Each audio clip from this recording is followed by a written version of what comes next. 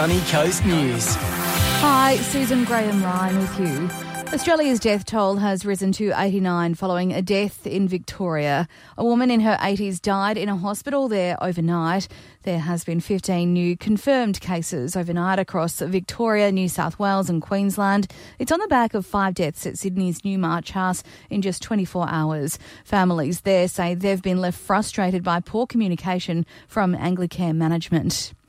The federal government has its sights set on Catholic and independent schools. It's looking to offer private schools an advance on funding if they can commit to having at least half of their students back in the classroom by early June. Federal Education Minister Dan Tehan denies it's a bribe and says no student should miss out on education. That's why we want to incentivise all schools, all non-government schools, to get back open and getting that teaching done in the classroom. To the US, and they've passed 1 million confirmed cases. That's nearly a third of the global total. President Donald Trump says it's due to the intensity of testing there. We're going to show more cases because we're doing much, much more testing, double anybody else. Somebody said if you add everybody else combined, that would be a number. And it will be at the appropriate time. It will be down to zero, like we said. Back home, and things are looking up for Coles off the back of all that panic buying. It's confirmed a record quarter sales growth jump of more than 13% over the first 3 months of the year.